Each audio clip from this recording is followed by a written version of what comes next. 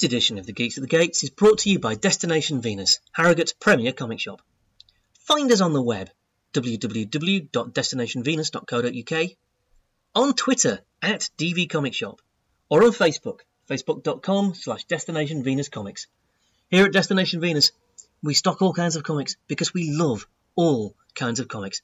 So whether you're a Marvel zombie, an Image initiate, a DC diva, a fan of the small press, an Aftershock, I can't think of a one for that, but you know what, you get where we're coming from here. If it's a comic and you want it, we've either got it or we'll get it if it's out there to be got. So whatever kinds of comics you love, give us a try. Destination Venus. Love comics.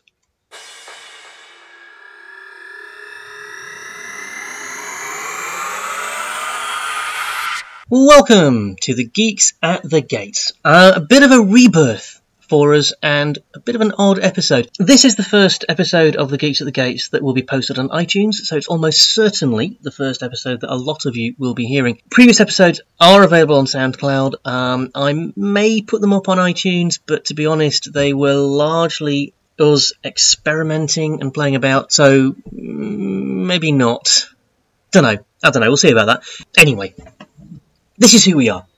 The Geeks at the Gates are a bunch of geeks. Mostly, but not exclusively, based in Harrogate in North Yorkshire. And every so often we get together in a comic shop to talk about stuff. And we decided we'd record those conversations and put them on the internet because, well, why not, really? We're not strictly wedded to this format in any way at all. And so this week's episode is actually slightly different. It's an interview with the writer and games developer and all-round good egg, Anthony Johnston, whose graphic novel The Coldest City is about to be released as a movie under the slightly more sensational title Atomic Blonde, which we'll get into in the interview. Now, I have to slightly apologise for this, and those of you who've listened to the podcast before or who have been into the shop will know this already. I am the least organised person ever. I also have a complete inability to read a calendar, which is why Anthony is interviewed just by me in this episode. The plan was there was going to be 2 or 3 of the regular geeks in attendance as well, but I told them all the wrong day. So Anthony turned up the day before I'd told everyone to come in for the interview, so it was just me. And I feel really stupid, but there you go. Which, of course, begs the question, if you are a new listener, who the hell am I? I am Reggie Rigby, wannabe writer, sometime critic. I used to have a column on the internet, which was moderately popular for a bit. And I am the owner of the aforementioned comic book store, Destination Venus Comics in Harrogate. That's pretty much all you need to know, really. Any other salient biographical details will probably crop up in the future of the podcast. So, thank you for listening to my preamble, which has gone on for over 3 minutes now, which is ridiculous. So, without further ado, over to me and over to Anthony.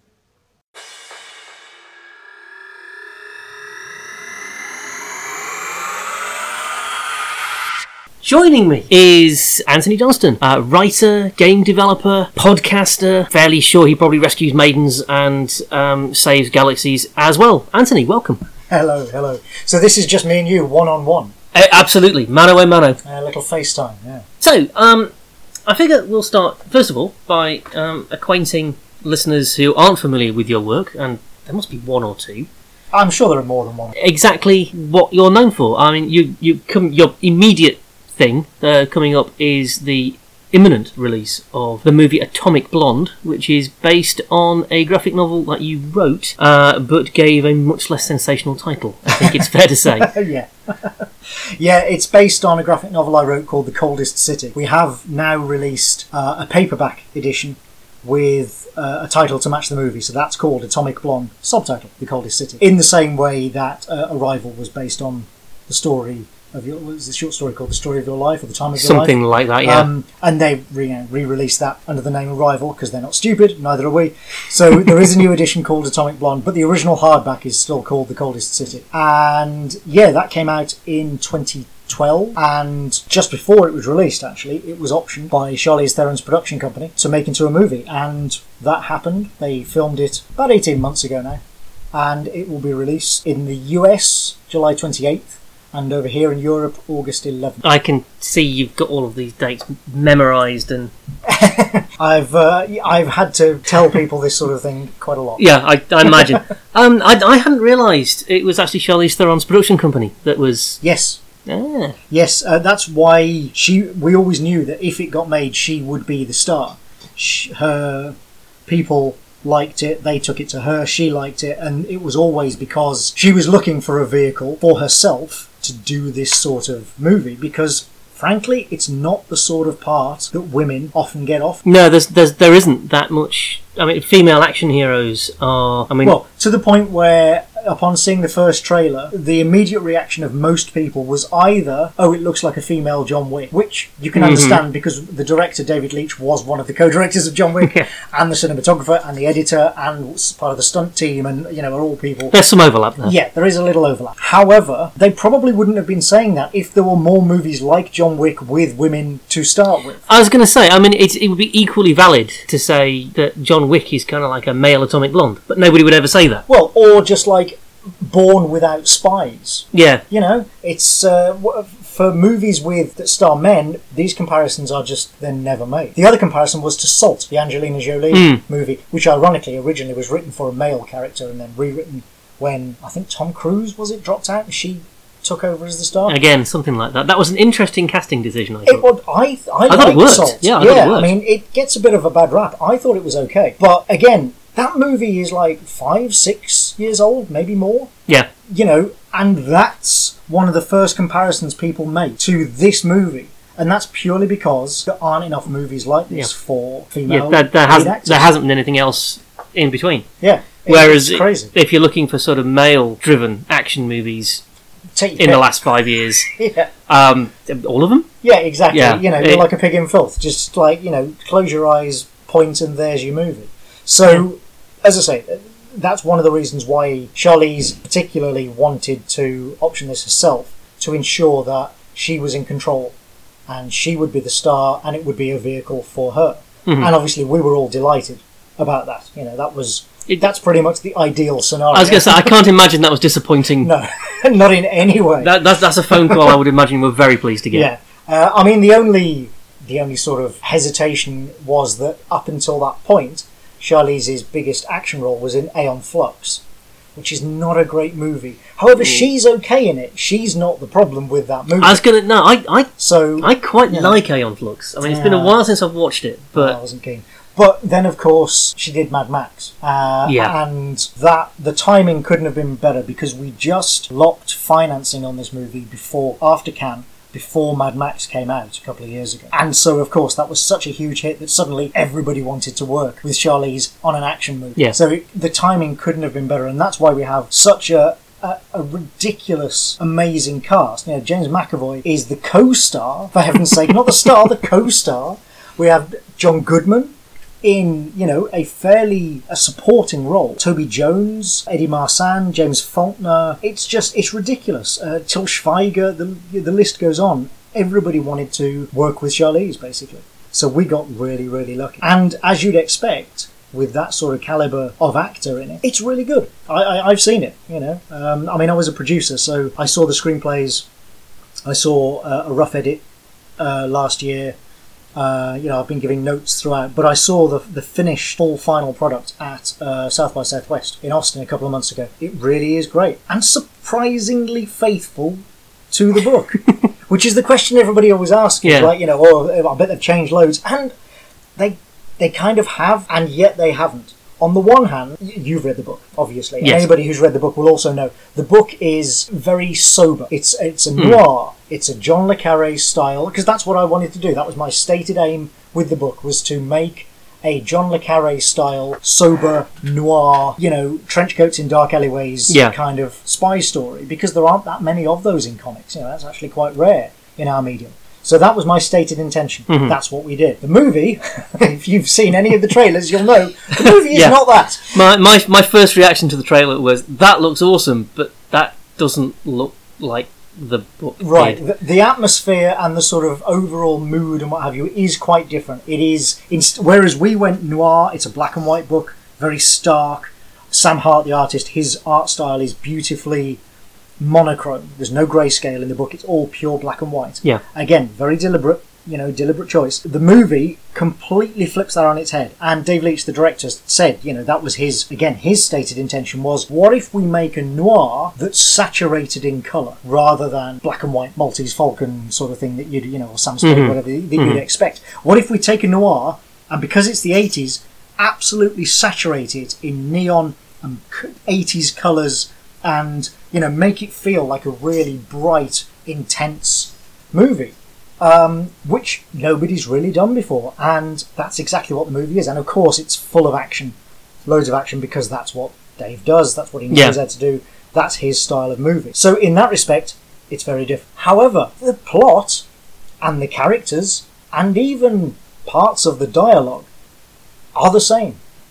It's basically the same story, pretty much in the same order, with a lot of the same scenes. The same characters, as I say, lines are taken wholesale from the graphic novel. Kurt Jonstad, who wrote the screenplay, was way more faithful to the graphic novel than I certainly I think anybody expected him to be, but certainly than I expected him to be. So it is this kind of, it's a bit split. On the one hand, it's very different. On the other hand, if you've read the book, you do know the basic, not entirely, but the basic story. But I'm going to recognise it. Yeah, you will absolutely recognise it if you know the book. It's quite strange. Yeah. And when I went to... I visited the set while they were filming, and Dave and Charlize and a few other people were all concerned, and I can understand why, if they've had this sort of thing happen before. They were all concerned that I might freak out, that things were quite different. Temperamental writers and all of that. Exactly, yeah. And that's a fair... I can't really complain. That's a fair stereotype. We are a bit neurotic. But...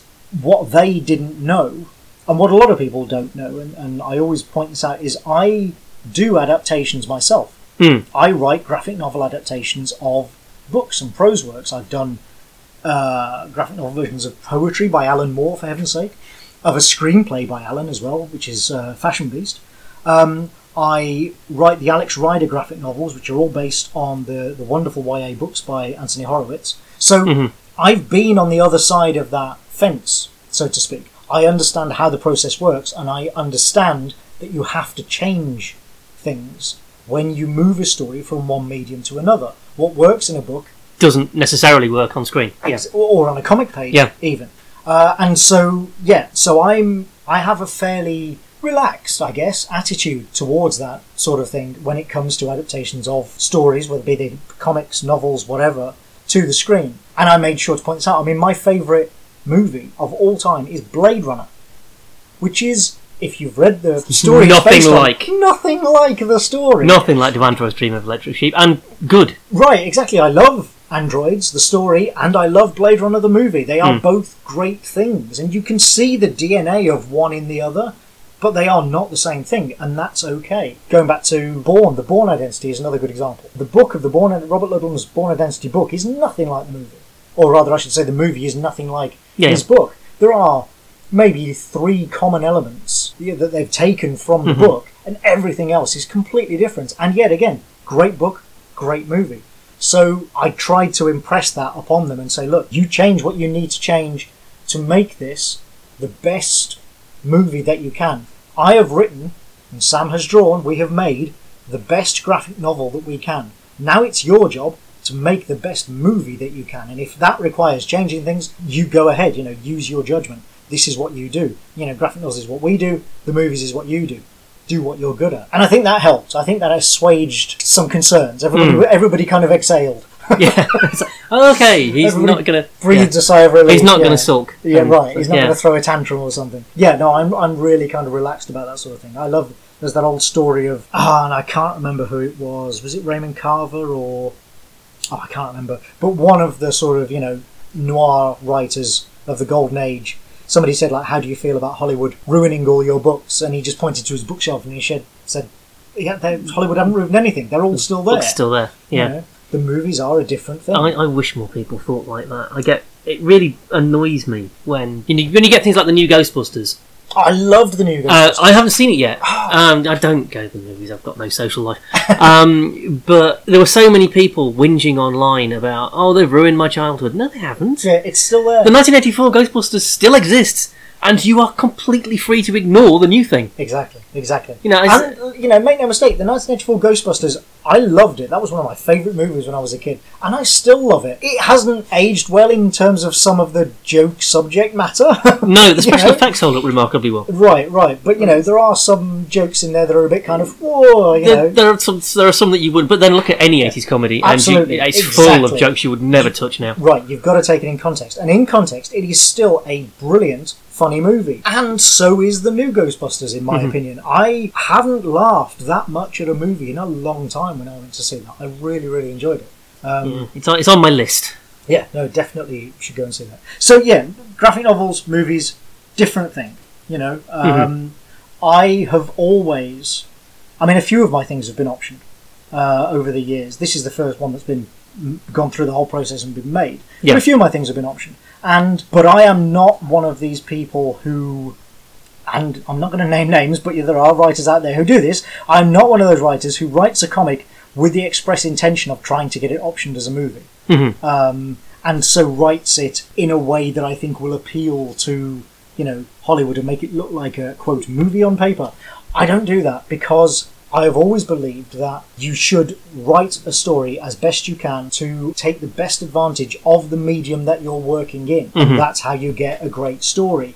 And if you have a great story, honestly, even if your aim is to get Hollywood to option things, which, as I say, it's not on my mind at all, but if that is your aim, frankly, the best way of doing that is to make the best comic, book, poetry, chapbook, whatever, that you can. Make a great work, and then let them worry about how they're going to turn it into a movie. You know? If it's good, you'll attract their attention. Yeah, look at Watchmen. Famously, said to be unfilmable for 30 years or something. Nobody cared. It didn't matter that everybody read it and said, "Well, you can't make that as a movie." Didn't stop them all optioning it. That was from the moment it was released. That was optioned for movie. For decades until it finally got made. Because you've got this background in adaptation, were you tempted to kind of have a crack at doing the screenplay for this yourself? No. That's a question that a few people asked me during the process, even. But no, partly because I have no track record writing a script. And not that I don't think I couldn't do it, but there are two. There's a practical consideration and a sort of artistic consideration. The practical consideration is simply that I have no clout as a screenwriter. Nobody is interested in reading my adaptation of my own graphic novel, Yeah. Whereas Kurt has movies under his belt. He's an experienced screenwriter. He's in demand. He was a good guy and this is his sort of wheelhouse in terms of subject matter. So him writing the screenplay got people to go, "Oh, okay, I'll read that." So he's got the track record, he's got the skills, he's got, That exactly. makes sense? So there's that practical, just purely sort of commercial practical consideration. The artistic consideration is that adapting your own work is tricky. And there's that wonderful sequence in Brian Bendis' Fortune and Glory, if you remember, where he wrote the screenplay to, I think, was it Torso? Was it? Yeah. Right, and he believed that he was being incredibly ruthless and cutting out everything and cutting it right down to the bare bones, and then it was a 200-page screenplay because actually he'd hardly cut anything. And he couldn't kill his darlings. Exactly. Exactly. And that is always a concern when you're adapting your own work. Not to say that I'd never do it, but combined with, in this case, the practical consideration that we needed a screenplay in order to start getting attention from studios, get financing, etc., etc. I was never even momentarily tempted. Like I say, I read the screenplay, I read every draft of the screenplay, and gave notes on it and stuff. But they weren't notes of "how dare you delete this scene or change this thing" or blah blah blah. I deliberately stayed away from those kind of notes, and instead I focused on story logic and what ifs and Britishisms, because I was the only person behind the camera who actually is a Brit. Right. So there were a few instances where I had to say, we don't actually say that. That's not a phrase that British people use and things like that, especially not in the late 1980s. Yeah, so it's you kind of, "Oh, blimey, Gavner" alert. Absolutely, yes. Or worse. Yeah, more actually, I should say worse, not really worse. More Americanisms. Things that you don't consciously realise are basically things that only Americans say. And to be fair, being a British person who writes mainly for the American market, I fall foul of this myself in the other direction. You know, I've written things where you put British things in. Yeah, where I then had American friends read it and say, you know, we don't actually say that. That's a thing you Brits say. So, you know, it's hard to get to. I can see that's tricky, actually, because by by its very nature, it's something that you don't think about. Exactly. Well, unless you have to, and this is why, and this is very common. Myself and many other, especially comics writers, because 90% of our market these days is America.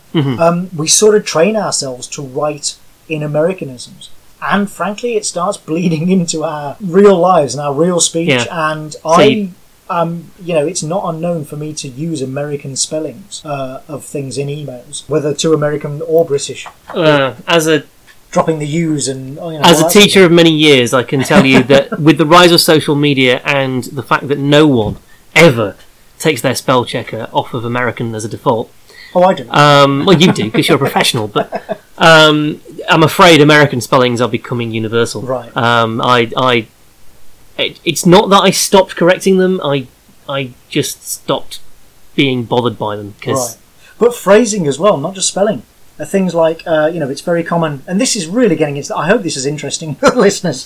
This is really getting into the weeds, but, for example, when we... It's alright, we're geeks. When we want to say 2 or 3 minutes, we would say a couple of minutes. Yeah. A couple of minutes. Americans might say that, depending on where they're from in the States, or they might say a couple minutes. Yeah. And drop the of. Yes.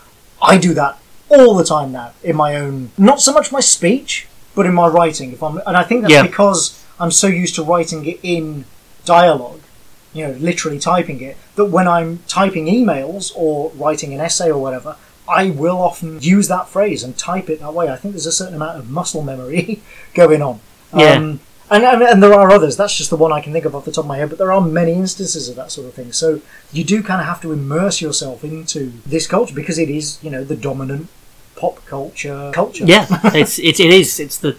Yeah. Whereas that's not the other way around. It's not vice versa for Americans. They don't really have any sort of professional need to immerse themselves in British culture. No, we're not a big enough market. Right, unless they're suddenly going to start writing Downton Abbey or something. It's not something they ever have to concern themselves with. So that's Coldest City. I'm afraid I always think of it as Coldest City. I can't think of it as Atomic Blonde. That might change when I've seen the movie. We've digressed so much. I'm not sure if we actually... we mentioned the release dates. Okay, that's good. And I mentioned the cast. Yeah, no, I think we did cover just about everything. Yeah. Basically, like I say, obviously I'm biased, but at the same time, I like to think of myself as a fairly level-headed guy, and it really is. I think I can vouch for you there. It's not Hamlet. It's not Othello. It is an action adventure movie with loads of kicking and things blowing up and guns and what have you. Sounds awesome. And twisty, turny, pulpy spy plot and stuff like that. But if you like that, and I do, if you like that, it's a great movie. So has the prequel been optioned? Coldest Winter. Not by itself. To be perfectly honest with you, I am not completely au fait with the sort of legal standings of that sort of thing. If they specifically want to make another movie using that plot, I think they have to option that book separately, but I might be wrong. Please don't quote me on that and throw it back in my face in 2 years' time. It's alright, Anthony. No one on social media. No one on here is listening, so I wouldn't worry too much. So I think, but at the same time, that there's nothing stopping them whatsoever from making sequels that have nothing to do with.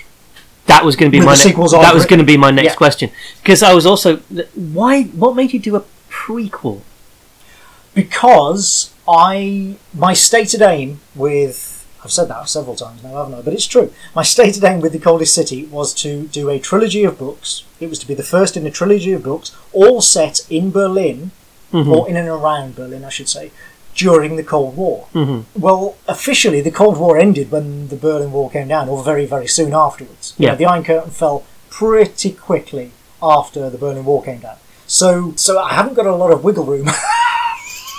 I kind of painted myself into a corner. But that said, I always... the second book, The Winter, was always going to be a book about David Percival, which is the character James McAvoy plays in the movie. Yeah. It was always going to be a story about his earlier life in Berlin, if you will.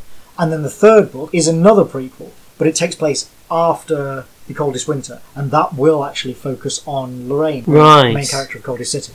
But it will still be a prequel. It will take place before the events of The Coldest City. And I've literally been working on that the last couple of weeks. I've just got the story and plot of that finalised now, so I will start scripting that soon. I don't know exactly when, but soon. But The Coldest Winter is it's been quite well received, which is nice. I think a lot of people... I loved it, I have to say. Thank you. And I'm not just saying that because you're sitting opposite me. I actually did. I think a lot of people were surprised that it didn't feature Lorraine, because, of course, Coldest Winter, for people who don't know, only came out last December. It had quite a long development period.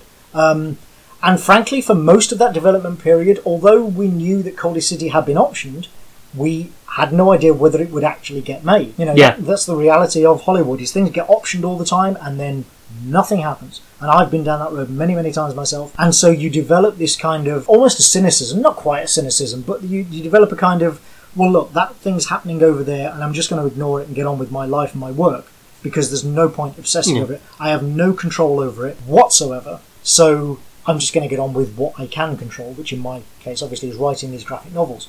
So Coldest Winter came out, 12 months, not 12 months, no, but 6 months or so after the movie had, finished filming, for heaven's sake. But by then, of course, we were already locked in. It's like, no, this is the second book. It's too late to change it now. So everybody was a bit surprised, I think. But that is why it doesn't feature Lorraine's character at all. Commercial suicide.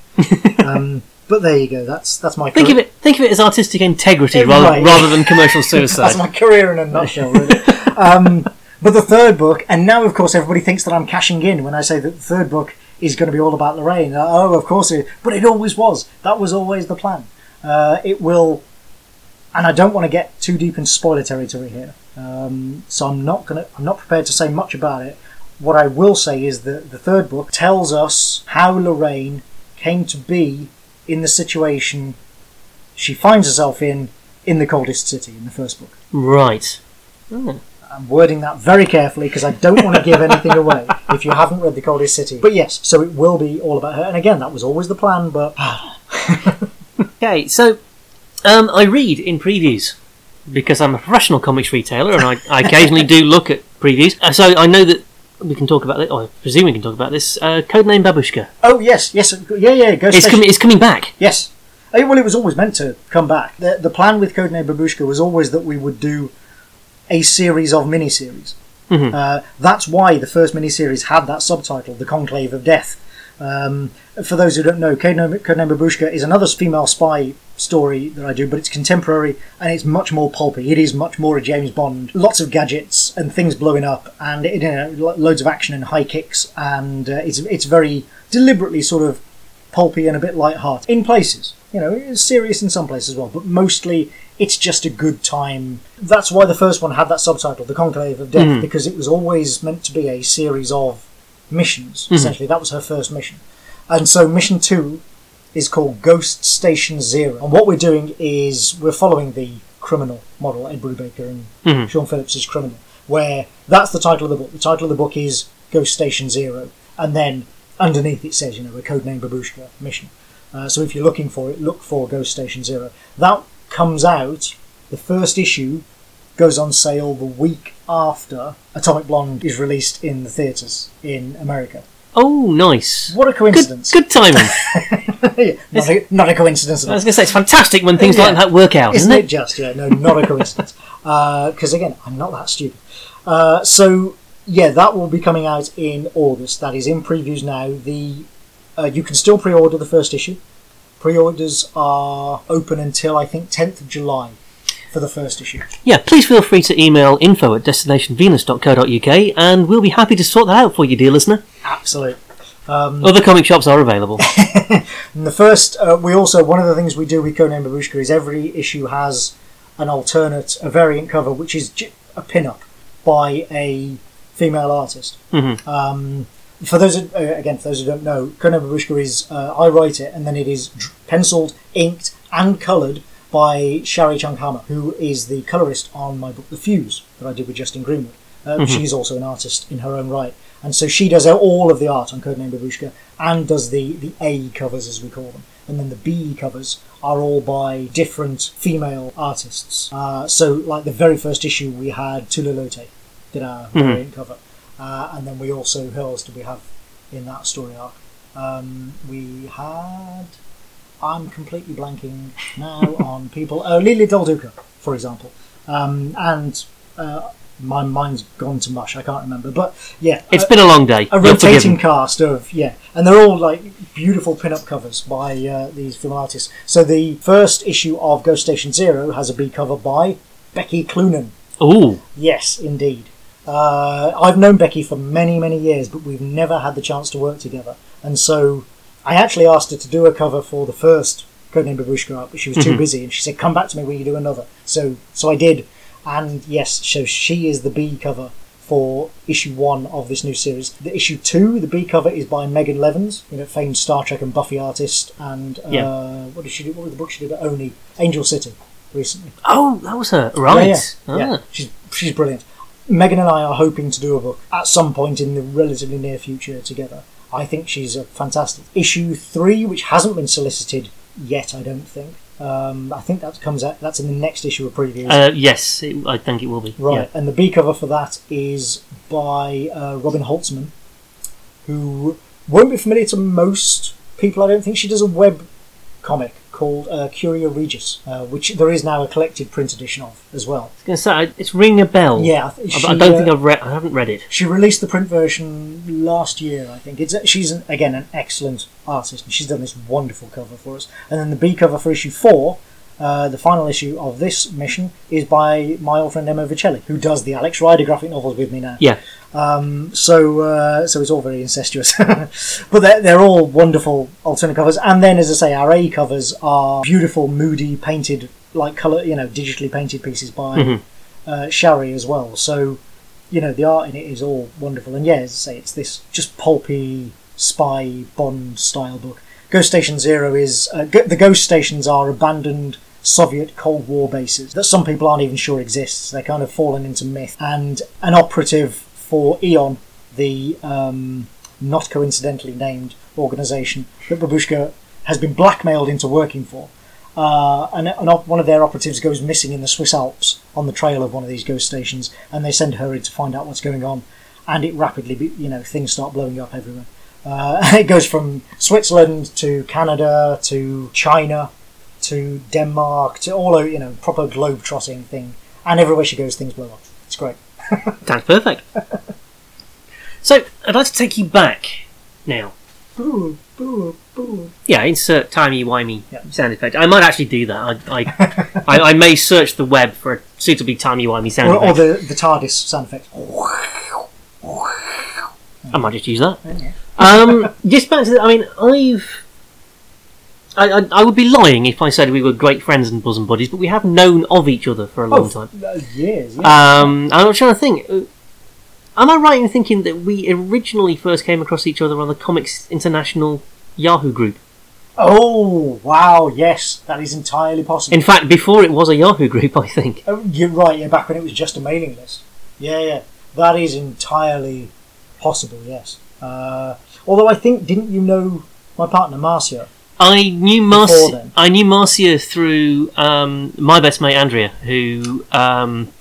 of course, and through Sequential Tart. Was writing for Sequential Tart, which... of which Marcia was a co-founder, and so... Yeah. Again, it's all very incestuous. Well, comics is a remarkably small world. It's a very small world, yes. Because I think I knew you before I started writing for Silver Bullet. Maybe. But it was around that time, and that's how I'd met various people in the thing. Yeah. Because I remember back in the day, the thing that stood out to me for all your email... God, people communicating using email. Using email, I know. What a concept. Your email, your sign-off was a little thing for Frightening Curves. Oh, yes. My first book. Your first book, which I have never read. And it's kind of bugged me. Don't worry, you're far from alone. No, but it's kind of bugged me because that little Frightening Curve, the centre cannot hold. That's it. Thing. I was immediately attracted to it. and then I met you physically in real life for the first time In Bristol. in Bristol. Must have been '99, Sounds right. and you'd sold out. Oh, you mean sold out of Yeah, Frightening you'd sold Curves? out of Frightening Curves, and I've never seen a copy ever. I only have, I think I have 2 copies myself at home, because I have a library An shelf archive. of, right, yeah, of one of everything that I've published, and then I have a few spares of a few things, and I think I have 2 copies of Frightening Curves at home, but yeah, only 2 myself. You can find them second hand. A friend of mine in the States actually bought one on eBay like 6 months ago. Yeah, I shall redouble my efforts. You can find them second hand, yeah. But good luck. But no, I mean the reason I mention that is one of the questions I've been at, because obviously people come in the shop. There are many people who, independently of me recommending it, are fans of your work. Oh, that's nice. You have a few fans around here, and because they know I know you, because I'm a terrible name dropper, Clang. and when people have gone, "Oh, this is a new Anthony Johnson," I know him. They ask me things like, "What's his? How did he get into this?" And What's he doing living in Lancashire? And, Yeah, I get that one a lot. And so, what was your path into this? Wow. Well, I mean, ultimately, okay, it starts with a love of comics. Mhm. And I think that's true of, like, to you and I, because we grew up with a love of comics, it doesn't seem at all strange. I mean, how old were you when you started reading? Actually, I was a latecomer. Oh, really? How late? 16? Oh, that's still not that late. No, I'm talking about, like, compared to people who are in their, like, 20s or 30s and have never... Right, you yeah. know. I think as long as you start before you're 20, you're fine. If you try to start after that, a lot of people have difficulty literally just reading comics, understanding how they work, how to decode the visual grammar of comics. That's true. I started when I was 4. And I think that's true of a lot of comic creators. We grew up, it's one of those things where you grow up with a love of it, and if you're then so inclined to be a creator of some kind, you will often, there's a good chance that you'll gravitate towards comics, but very few people gravitate towards comics who didn't grow up reading them as a creator. There are some, no question, there are some, but the majority of comics creators are people who grew up loving the form. Mhm.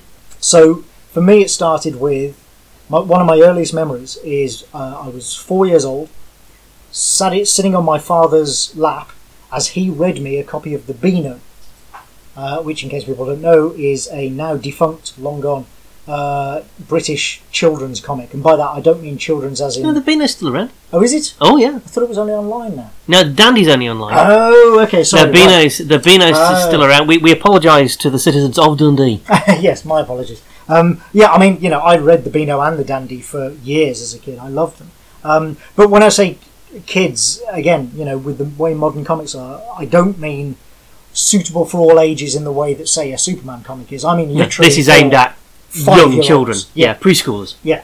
So I was 4 years old, and my father read the comic to me, and part of the reason I remember it is I remember the centre spread, which was in colour, because the rest of the comic was black and white, being the Bash Street Kid, and I remember him reading that to me. And so I just grew up reading comics as well as other things. I've always just been a voracious reader of all manner of goblinry, and comics is one of those things. So it was never anything that I had to sort of fight for, or that was presented as something odd or lesser in any way. So I grew up reading comics voraciously, along with mostly sci-fi, fantasy and World War II novels, and Sherlock Holmes. Like I said, I was kind of voracious. And as I grew up, I started to make my own stories, and some of them I would doodle and make my own comic stories. Some of them weren't. Some of them I would bang out an old manual typewriter. And that just kind of... I've always made up my own stories, and comics has always been a part of that mix. So that's the kind of background. And then getting into it properly was... I've told this story a few times, but I had kind of got out of comics for a while, actually. I think we all do. Right, I hit that period in my sort of early to mid-20s where a lot of the series that I was reading had finished, such as Sandman. which I absolutely loved. But it finished, and I looked around, and at first blush didn't see an awful lot that appealed to me, and so I just kind of fell out of the habit. The 90s was a relatively barren time. Yeah, mid-90s, yeah. The only thing I was doing was every year I would pop into Nostalgia on Comics in Birmingham, which was my local back then because I grew up in Birmingham, and look for the latest Cerebus phone book.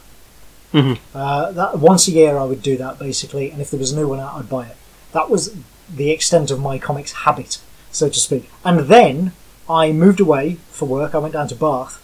I worked for Future Publishing for a while, and a colleague there, Chris Mitchell, who has been on my own podcast a couple of times, he ran a literary webzine back when literary webzines were still quite novel. In fact, actually, probably quite novel now as well. I think they might be novel again. Yeah, that's a market that sort of expanded and then imploded pretty quickly.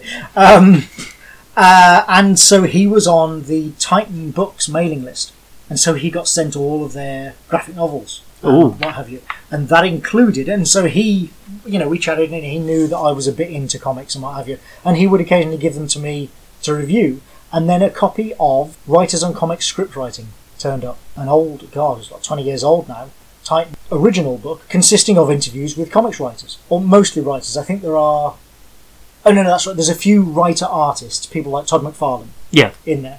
But they are all people who write. And then there is also another book which is artists, and that includes some artists who write, but again like Dave Gibbons, but they're all artists. But this the first one was all writers, and I recognised a few names in it, not many, because I was never much of an American comics reader. I always read more of the the British comics. I grew up reading 2000 AD. Scream, the relaunched Eagle, that sort of thing. And for American comics, I was never that interested in superheroes, but I did read some of the Vertigo books, like Sandman. And I recognised a few names in this book, like Garth Ennis and Grant Morrison. And so I thought, okay, I'll give that a read. I think I read the entire book overnight, up until 3 a.m. in the morning, just absolutely loving it, and discovered a lot of writers that I literally had never read anything by. Most of them because they were American and worked in the American market, but it just kind of made me curious again. And one of the people interviewed in that book was a certain writer called Warren Ellis, talking a lot about his new book, Transmetropolitan. And it sounded really interesting to me, so I went down to that week, the very next weekend, I went to the Bristol Forbidden Planet and bought the first trade paperback of Transmetropolitan. Got home, read it in one evening, caught the bus back the next day, and bought every other volume of Transmetropolitan that they had, which I think at the time was up to like maybe 4 volumes or something. And then, basically then started reading Preacher and The Invisibles, and because I knew I loved Grant and Garth's work anyway. Somehow I had missed Preacher and The Invisibles being launched, I think because I'd been out of the scene for a while. And so that was my entry back into comics. And then, I am getting to a point here, I promise. And then, as a result of that, I started looking around at other stuff. And I eventually found Oni Press and some of their stuff, like the Jay and Silent Bob comics by Duncan Fegredo, which I love. Or rather, he drew them. I think Kevin Smith did actually write them, which I loved. And Girl Scouts, Jim Marfoud's book, stuff like that. And then I found Whiteout by Greg Rucka and Steve Lieber. And Whiteout just blew me away because it was... See, up until this point, I'd just been reading. I was actually trying to write a novel at the time, and I'd just been reading the comics, really enjoying them, never hadn't really given it any thought at all. And then I read Whiteout, and I had never read a comic like it before. I had never read a comic that took a bona fide murder mystery whodunit and treated it seriously and respectfully as if it was a prose novel. Now, I'm not saying that those books maybe didn't exist, but I had never read them. I had never seen them. It was the first time I'd seen anything like this. And it just blew me away because that was the kind of story that I like writing, as the last 20 years, I think, has kind of shown. I think we can see that. Yeah. That's my kind of thing. And so I was just kind of... That just, like I said, blew me away. My mind was reeling. And that made me think, there is a market for the sort of stories that I want to tell in comic form, and there is a publisher out there who will publish those kinds of stories as well, and they are called Oni Press. And so that's how I ended up deciding, okay, I'm going to start taking this comics stuff seriously, and actually really knuckled down and got to work on, learning how to write comics properly, and learning how to write properly frankly, and sending loads of submissions to various people, including Oni. And I was very fortunate that Oni were... I think my third book was with Oni, and that was 3 Days in Europe. Mm-hmm.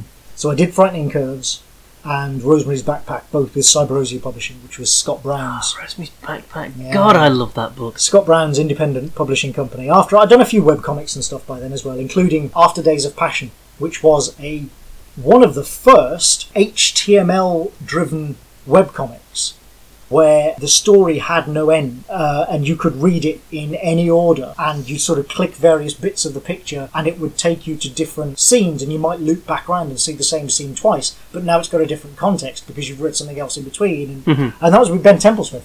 That was the first thing I ever did with Ben. That was actually featured in the digital section of the British Library's Comics on Mars exhibition last year, which I was floored by. I was honoured by to see that there. Or to be asked, if it could be included. So I've done a few things like that, and then Frightening Curves, which is an illustrated prose novel. It's not really a graphic novel. That was me and Aman Chowdhury, who did these beautiful full-page digital paintings to go with the story. I remember seeing some of the artwork online at the time. I love it. I mean, Aman and I are still in touch. He's a great guy, but he's also such a wonderful artist. So that was an illustrated prose novel, and then Rosemary's Backpack was actually technically my first comic, because that was my first print. Because that was a proper graphic novel with Drew Gilbert drawing. So I'd gone from adult contemporary horror, postmodern horror, to kids, an unabashedly kids adventure book with giant robots and a talking backpack. Yeah, which was huge. I remember actually getting you to autograph me a couple of copies of that, because it was the first. In York. It was the first comic I know. Actually, I think I posted them to you. Oh wow! Because it was the first comic I'd ever given away as a prize at school. Oh right! Wow. It's one of my. I can say it because she won't be listening. One of my very favourite students ever. Not that I ever had favourites, but Of course. One of the favourites I didn't have wrote me. I was trying to start a comic at school, and she wrote an absolutely fantastic strip, and her prize for submitting the best strip was a copy of Rosemary's Backpack. Oh wow, excellent! See, these days you'd give her a copy of Sisters or Smile or something, one of Rayner's books. I'm honoured. So I went from postmodern horror to kids' adventure to a romantic comedy. Yeah. And this again kind of set the template for my career, which has been a bit genre hopping. Anyway, so that's how I ended up at Oni Press. That's how I ended up doing Wasteland at Oni Press. Because again, who else was going to publish that book? Pretty much nobody. It was either them or Vertigo. And Vertigo weren't, I wasn't a big enough name to merit. You needed to be bigger to get into Vertigo back then. They're different now, I know that they're, especially with Jamie Rich, ironically, now being at Vertigo, he's seeking out new writers and stuff, things have changed. But at the time, if you weren't a name, basically, if you weren't a big name... You weren't getting in. You weren't getting in. And so, who else was going to publish that book? And so Oni, bless them, published Wasteland, and that's why I came to do Coldest City with them, and, we've had a long relationship ever since. Not that they're the only people I publish with, but they have been one of my main publishers. And you can blame it all on Greg Rucker and Whiteout. And Greg and I are now... I met Greg not long after I got into the business, and we've been friends ever since. And he knows I blame him for this, and he'll shrug it off, and but it is absolutely true that if I hadn't read Whiteout, I may never have decided to take creating comics seriously. Isn't that... It's astonishing to think of the little things. Oh, yeah. Change... everything. The chain of events, and if you remove one of them, you think, wow, things could have been completely different. Yeah, it is amazing. Meeting people, reading a book, being... the whole being in the right place at the right time thing, Yeah. Going back to Coldest City, if I hadn't... The whole reason that I wrote Coldest City was because I wrote an arc of Greg Rucker's Queen and Country series. Of course, I'd forgotten that. Yeah, Queen and Country Declassified, Volume 3, I think it was ours, which was actually the first book I did with Chris Mitt. And it was because we worked well together on that we went ahead and did Wasteland. It's all connected. I had such a great time writing that Queen and Country Declassified story. I had such fun, literally fun writing it. I thought, oh wow, yeah, this is a genre I really want to do more in. I should do something of my own in this genre. And I reached a period where I had been doing a lot of work for other people. Apart from Wasteland, I'd been doing stuff like video games, and commissioned comics and adaptations and stuff, which is all great, and I have no regrets. I'm all very proud of that work. But I've always been driven by writing my own things, by my own creator-owned books, and I hadn't done one for a while, apart from Wasteland, which was sort of chugging along at the time. So I reached a point where I said, I'm going to finish out all the commitments I have, and then I'm just going to take a couple of months to write a graphic novel, some kind of spy thriller graphic novel, because like I say, I had such fun writing Queen and Country. Mm-hmm. For me, a book that is purely for me, and I'm not going to think about its commercial viability. I'm not going to think about who might publish it or who might draw it. I'm just going to write a story purely for me that I would want to read. I was going to say, writing the story that you want to read. Yeah, and I mean, that's always guided me. In my creator-owned books, I am writing a book that I would want to read, always. So that was what I did. In the summer of 2008, I think it was, I spent 2 months, I sat down, and I wrote The Coldest City. And then I thought, okay, this is pretty good. I'm actually quite happy with this, which, believe me, is more rare than you might think. I finished it and thought, yeah, I'm quite happy with this. Who in the hell's going to publish this? Nobody. But fortunately, one of the people I showed it to was Oni, and they said yes, they would publish it in the format that I wanted it to be published. I wanted it to be a hardback original. Mm-hmm. I wanted it to feel like a novel, feel like a spy thriller novel that you might see on anybody's bookshelf. To their credit, they said yes, absolutely, we will do that. We'll do it that way, and that's why the book is in the format it is. Yeah, it was a beautiful presentation. It is, yeah. I mean, beautifully designed by Keith Wood as well. So very, very happy with that. But that's how that book came about. It was purely just me going a bit stir crazy and wanting to do a book for me. And so you can see how that's part of this chain of events. If I hadn't done that, it wouldn't have been published when it was. And at that point, if it might have been published sooner or later or not at all, Charlize Theron might never have seen it, or people might never have seen it in any case. And so, yeah, it's this, this chain of events that all leads here. You remove one little link, and suddenly you're into a multiverse, because things could be completely different. It is kind of nuts. But, that's life. You touched briefly, very, very briefly, a few minutes ago, on Fuse. Yes. Now, I have to ask you a couple of questions about Fuse, because I've been told to by a customer who is a massive fan of Fuse. First of all... Well, the good news is, yes, there will be more. Oh, thank goodness for that. Because the first thing... I knew that was going to be the first thing I had to say was, he's really cross. He's really cross at that finish. No, we put it on hiatus because we always said we would do 4 volumes of the Fuse and then we'd assess where we were. So we did that. We did our 4 volumes because we knew that's how long it would take to do the overarching story arc of Ralph's story, basically. So we did that, and then we did reassess, and by that point we had been working on it continually for just over 3 years, which is a long time to spend on a book. It is, yeah. Frankly, most people who take on a Marvel book these days don't make it to 3 years before they move off to another book, So that's a long time to spend on a book, and we wanted to do other things. We love the book. Justin and I are still great friends, and we loved working together.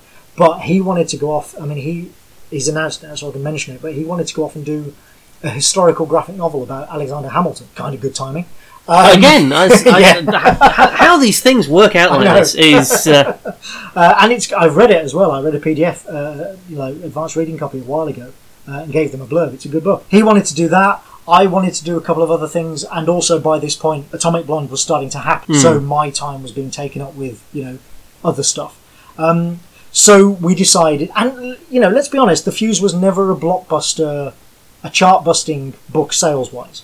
We never lit up the sales charts with it. So it was also kind of okay. Let's just pause for a moment.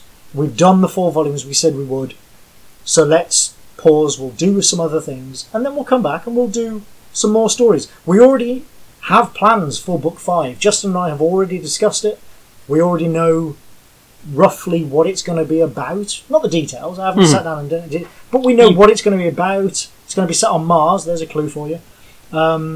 It's we know roughly what we want to do with it and how we want to approach it.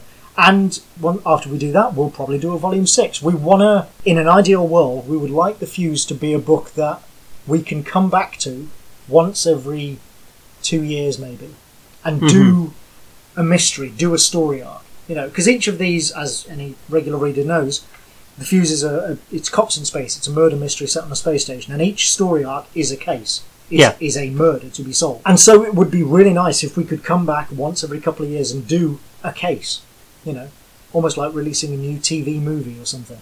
Yeah. And that's certainly the plan that's what we'll do for Volume 5, and then, maybe we'll do that for Volume 6 as well. It's absolutely not cancelled.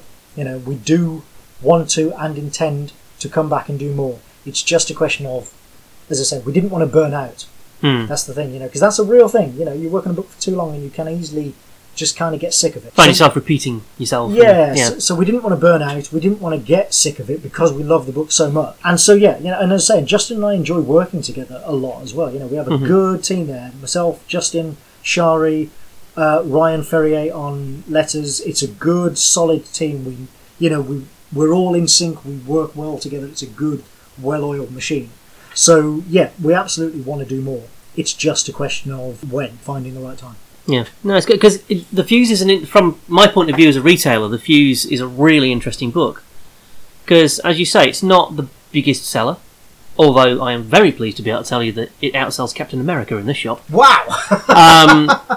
But it has an incredibly devoted readership. The people who are reading it love it. Absolutely love it. To be honest, that's kind of my readership in a nutshell. That's, it's taken me a few years to sort of realise that and come to that, sort of that self-awareness. But that appears to be most of my readers. I think this is good. I have a sort of core loyal readership who clearly have the same sort of tastes, which are a bit eclectic, as I do, and or just like the way I write things. And so I know there is a reliable core readership of people out there, bless them, who will read pretty much anything I do. It's not like there are 100,000 of them. I wish there were, It's only a few thousand. It's a relatively small number compared to, big blockbusting books like Wicked and Divine or something, but it's my core readership, and I thank them every day because I know I can rely on that core readership to support pretty much whatever I write.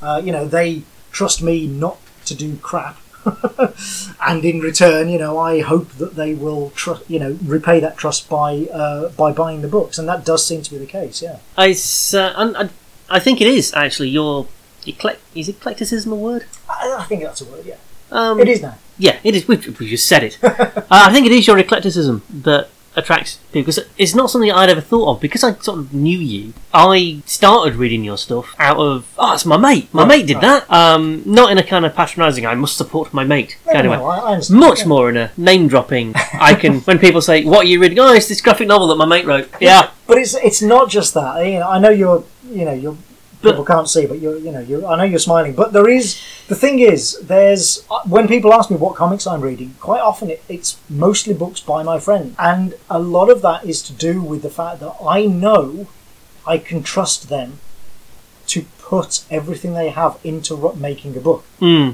I know that they will not phone it in. They will deliver, and you can argue whether or not they succeed or whether or not I succeed on everything that we try to achieve, but there is an effort there to try to achieve it.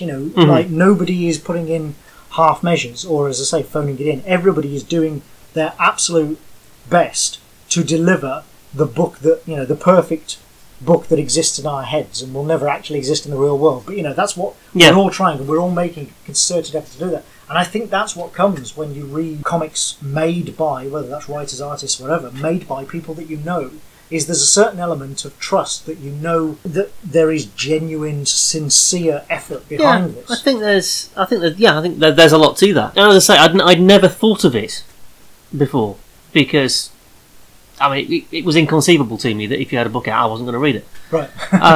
Regardless of what genre it was. That's Well, I'm not all that wedded to genre either, to be honest. No, but a lot of readers are. One of my big things, actually, back when I was writing about comics, never quite cracked the writing comics thing.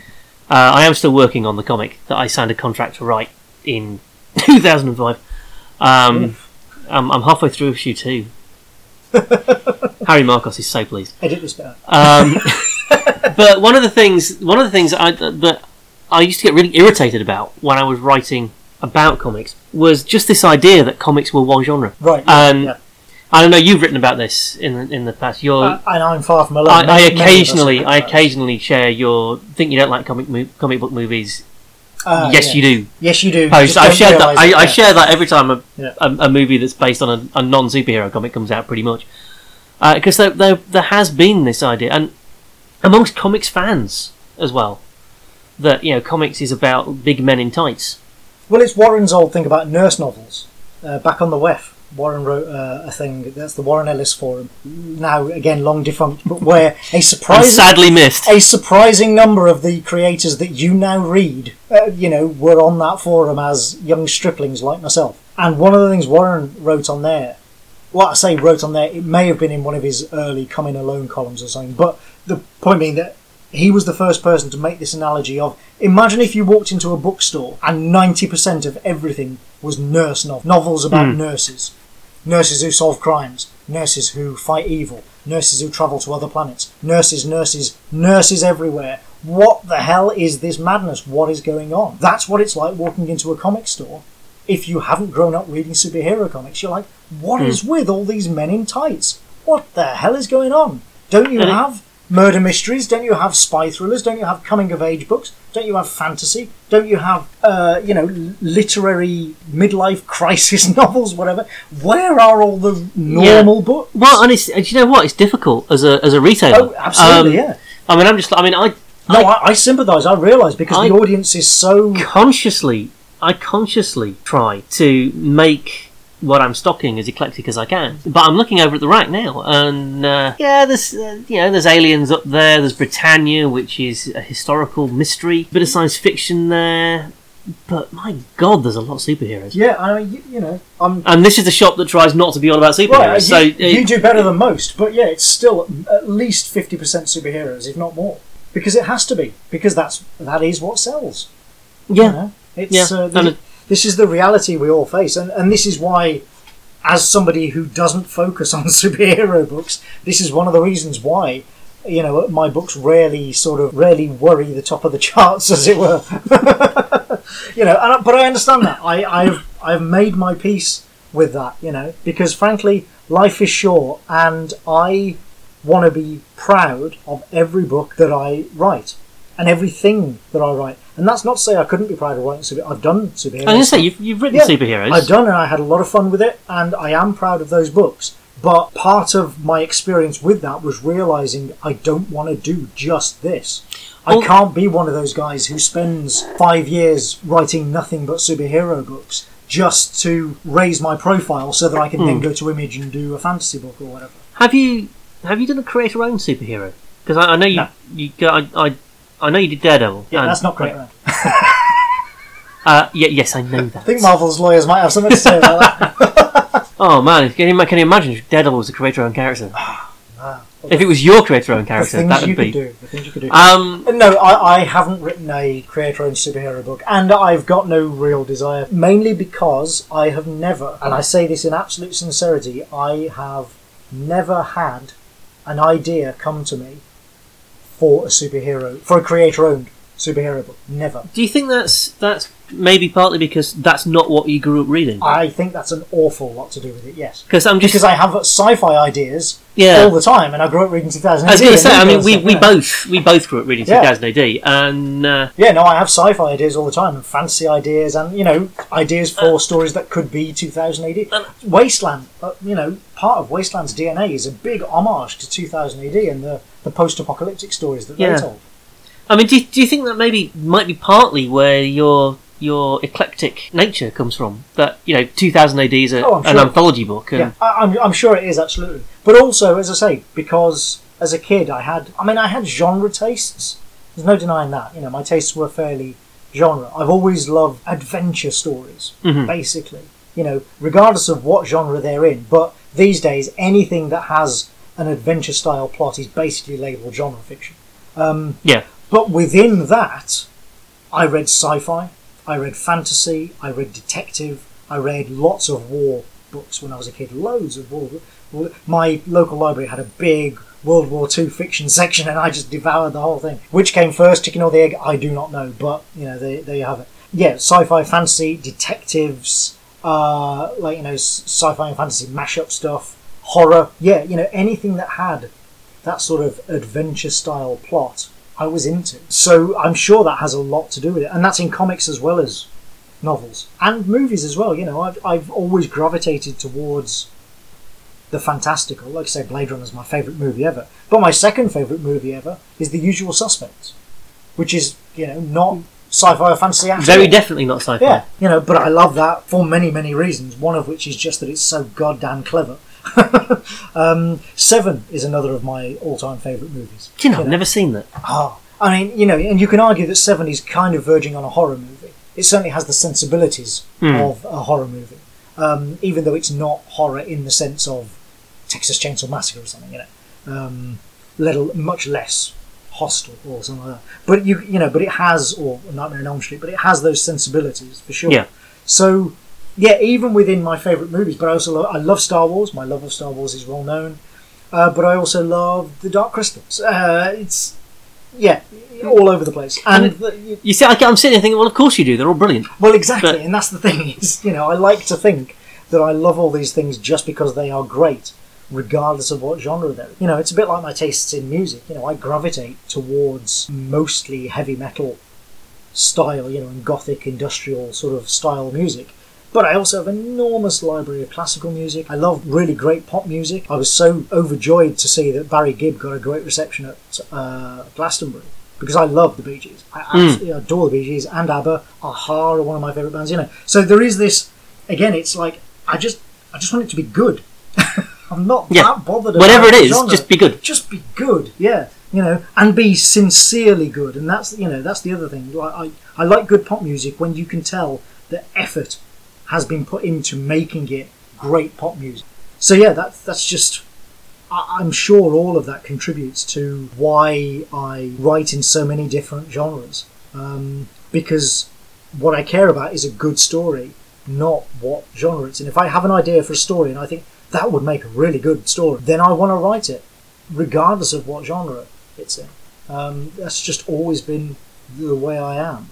And frankly, I might be more commercially successful if that wasn't the case. If I was willing to be the horror guy or the sci-fi guy or whatever, maybe I would have sold more books. I don't know. But I also would be bored. Well, yeah, and there'd be an awful lot of stuff that currently exists that's brilliant that wouldn't exist. Well, thank you very much. So, I have to keep myself interested and sleep at night. And part of that is knowing that I am doing the best job I can on whatever I happen to be doing at that time. Is just making sure that I'm writing the best story I can, regardless of what it is, and not wasting my time. And this is the goth in me, I suppose. But like I say, life is short. And there are a lot of books that I still want to write, and I would like, and so I don't have time to write things that I don't want to write. Yeah. I don't have time to work on things that don't interest me, because frankly, I've already got a backlog of. And every writer will tell you this. I've got 1,000 story fragment ideas sitting around on my hard drive, waiting to see whether or not they will make good stories. And the only way you find that out is to devote some time to them and actually work on them and, think, okay, how can this be a story? And you can't do that if your time is spent working on things that you're not actually enjoying. Now, look, I'm fortunate in that I can afford to do this. My books sell well enough, and I do the video game writing as well, that, I'm in a very fortunate position where I can afford to say no to people like Marvel. Mm-hmm. Not everybody can. And I bear no ill will or grudge to people who literally, because 20 years ago that was me. Yeah, sure. Taking every job I could find. In order to be able to be highfalutin and say I'm not going to do this, you had to be able to afford to not need the money to have to do that. You basically have to spend the years working in the trenches to get to the position where you can do it. I do think there's a little bit more to it than that, though. It's not just financial. I wouldn't have. Oh no, it's not just Because- no. God, because- look, I'm not. I know. I'm not living in a mansion and driving around in a Rolls Royce. You know, Well, no, but I still have to pay my bills. I know that. I know that. I mean, if I was in your position as somebody who's making a living writing, which I so envy. I don't call myself an aspiring writer anymore. I'm a wannabe writer. I'm not nearly good enough. My ideas aren't nearly good enough, and I don't have the discipline. This is semantics. This is now well known. But I think if Marvel were to come to me, even if I was making a living writing, if Marvel were to come to me and say, Reggie, we'd really like it if you could do us a Spider-Man miniseries, I would say, yeah, Right? Yeah. Where do I sign? Yeah. because it's Spider-Man. Yeah. In fact, it's not even that. If they came to me and said, what's the worst? If they came to me and said, we'd like you to do a Fool Killer miniseries, I'd still say yes. I've got no respect for the character. I think it's a ridiculous concept. But it's Marvel! Right. And I don't think, Marvel or DC, if they came to me and said that, I don't think I would have the discipline to be able to say, no, I don't have an idea for that. I don't. Right. Well, it's not just discipline. I mean, part of it is whether or not. Because while I was working at Marvel, I did turn down. I mean, this is basically why I stopped working for them, because I turned down a few too many books that they offered me, and so they stopped calling. And I was like, yeah, okay, I'm getting out of this, because they kept offering me books that I just didn't want to do, and I would say that yeah, no, that's not a book for me, and I could tell, at the other end of the line, there was an element of disbelief of like, how can you possibly not want to write Flagman? Right, Or, well, or more kind of like, what does that matter? But to me, it matters. So there is an element of that. There's also an element of, there are many people out there, as you've just said, there are many people out there who really do want to write those books. There are people out there who really, really want to write a Flagman book or whatever. And to be fair, those are the people who should be writing those books. Exactly. I would rather that if they are so keen to do that book, like, oh my god, I've got all these ideas for Flagman stories or whatever. Dude, you go and do it. You are the guy to write that book. Or the woman or the non-gender specific person. You are the person to write that book. If it was Flagman, it would definitely be a dude. Well, all right, probably. But I'm just saying, you're the person to go and write the book. Please have at it and knock yourself out, because I could do it. This is the thing. I'm sure I could write a perfectly passable Spider-Man story, but would it be a passion project? No, it'd be a job. It'd be a gig, and I wouldn't turn it down necessarily. If it was the right gig, but I would have to think, okay, have I got a story I can tell here? Yeah.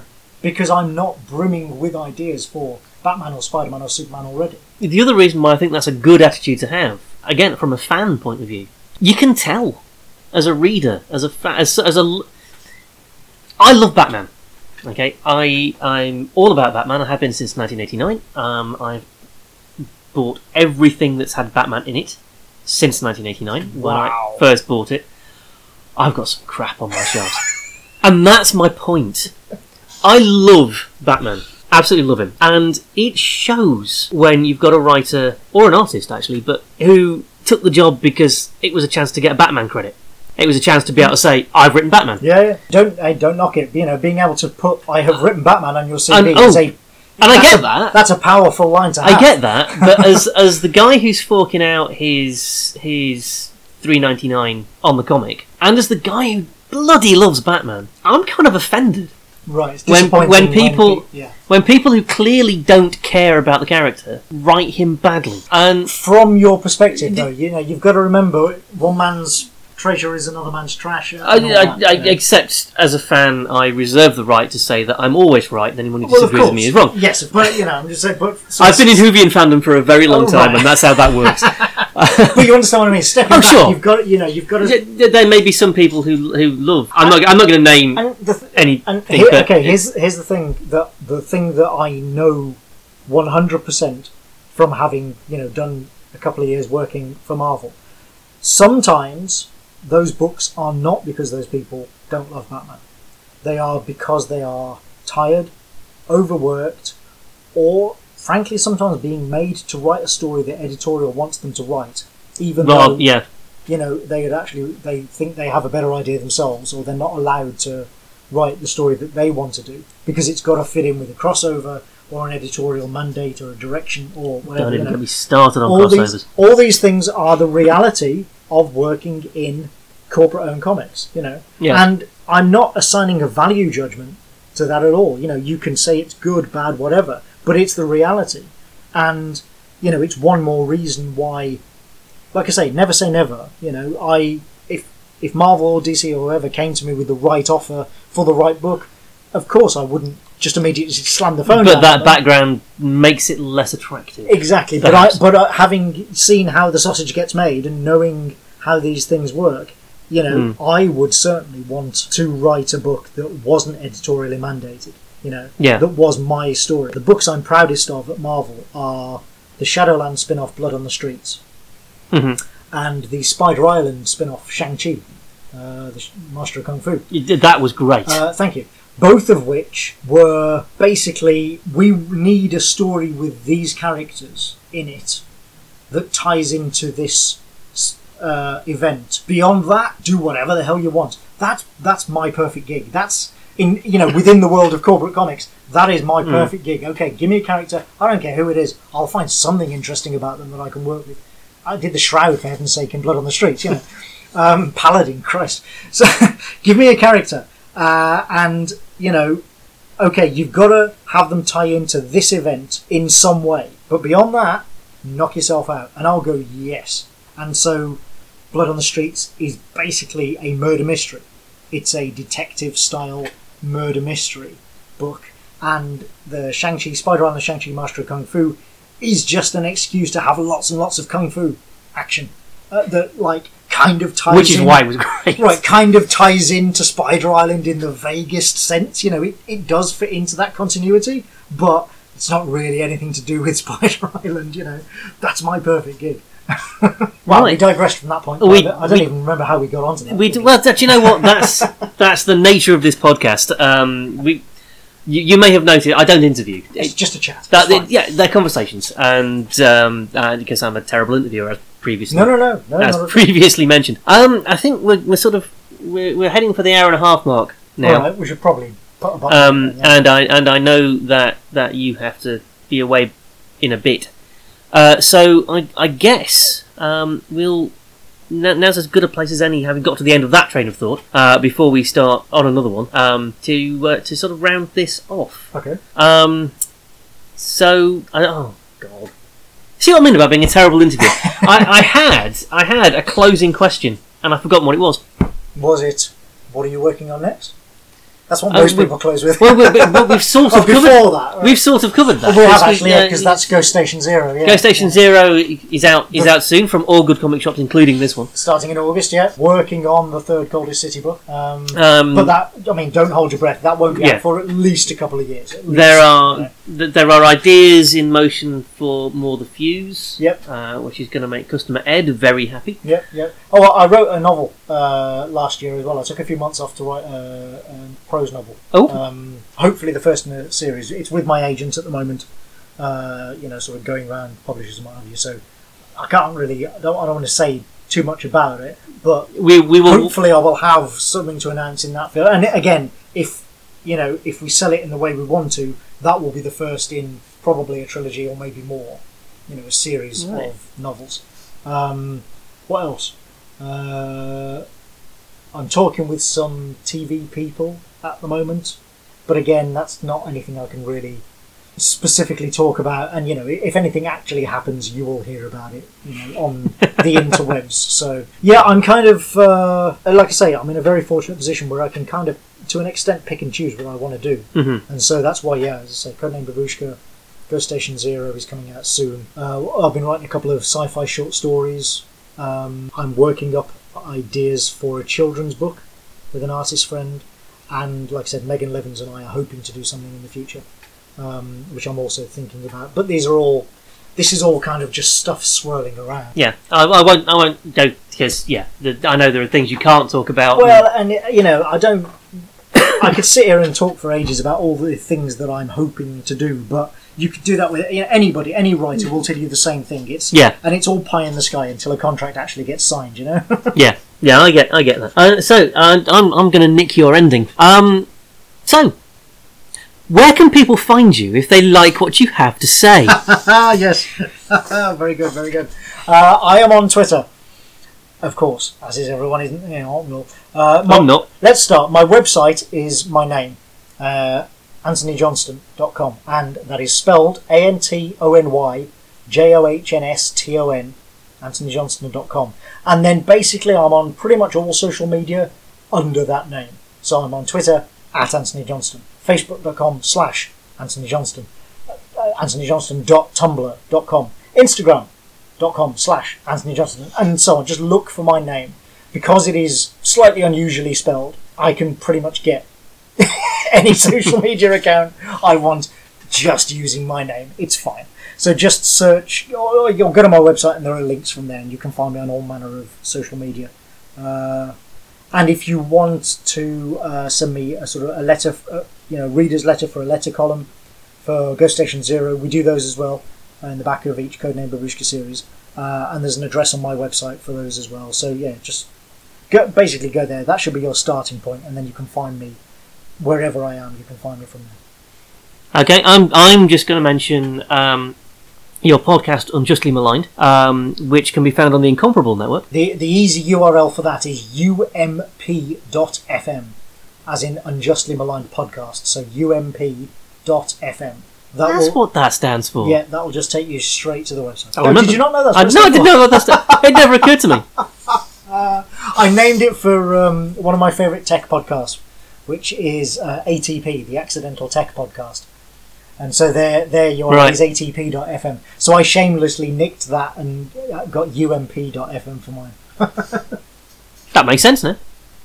Suddenly it's all working out. So, yes, thank you very much for coming and sitting in a closed comic book shop, which smells weirdly of paint at the moment. It does actually, doesn't it? I didn't like to ask. I'm building a new back issue unit, and since I'm my father's son, it's made out of reclaimed pallets and bits of old MDF that used to be part of the window structure here. And so I had to paint it, and so the shop smells weird. DIY Reggie, I see.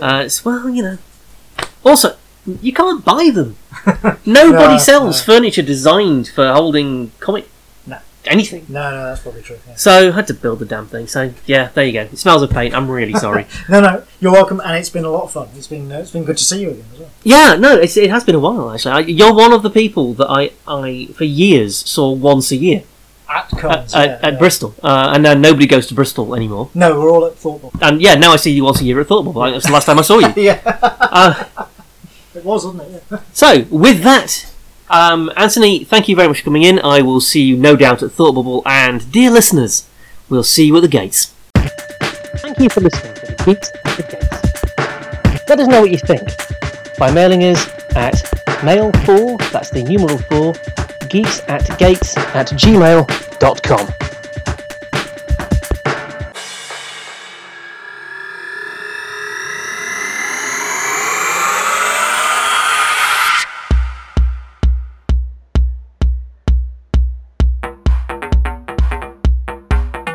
Geeks at the Gates is a production of Venus Rising Media and is proudly made in Yorkshire. Find us on Facebook at facebook.com/geeksatthegates.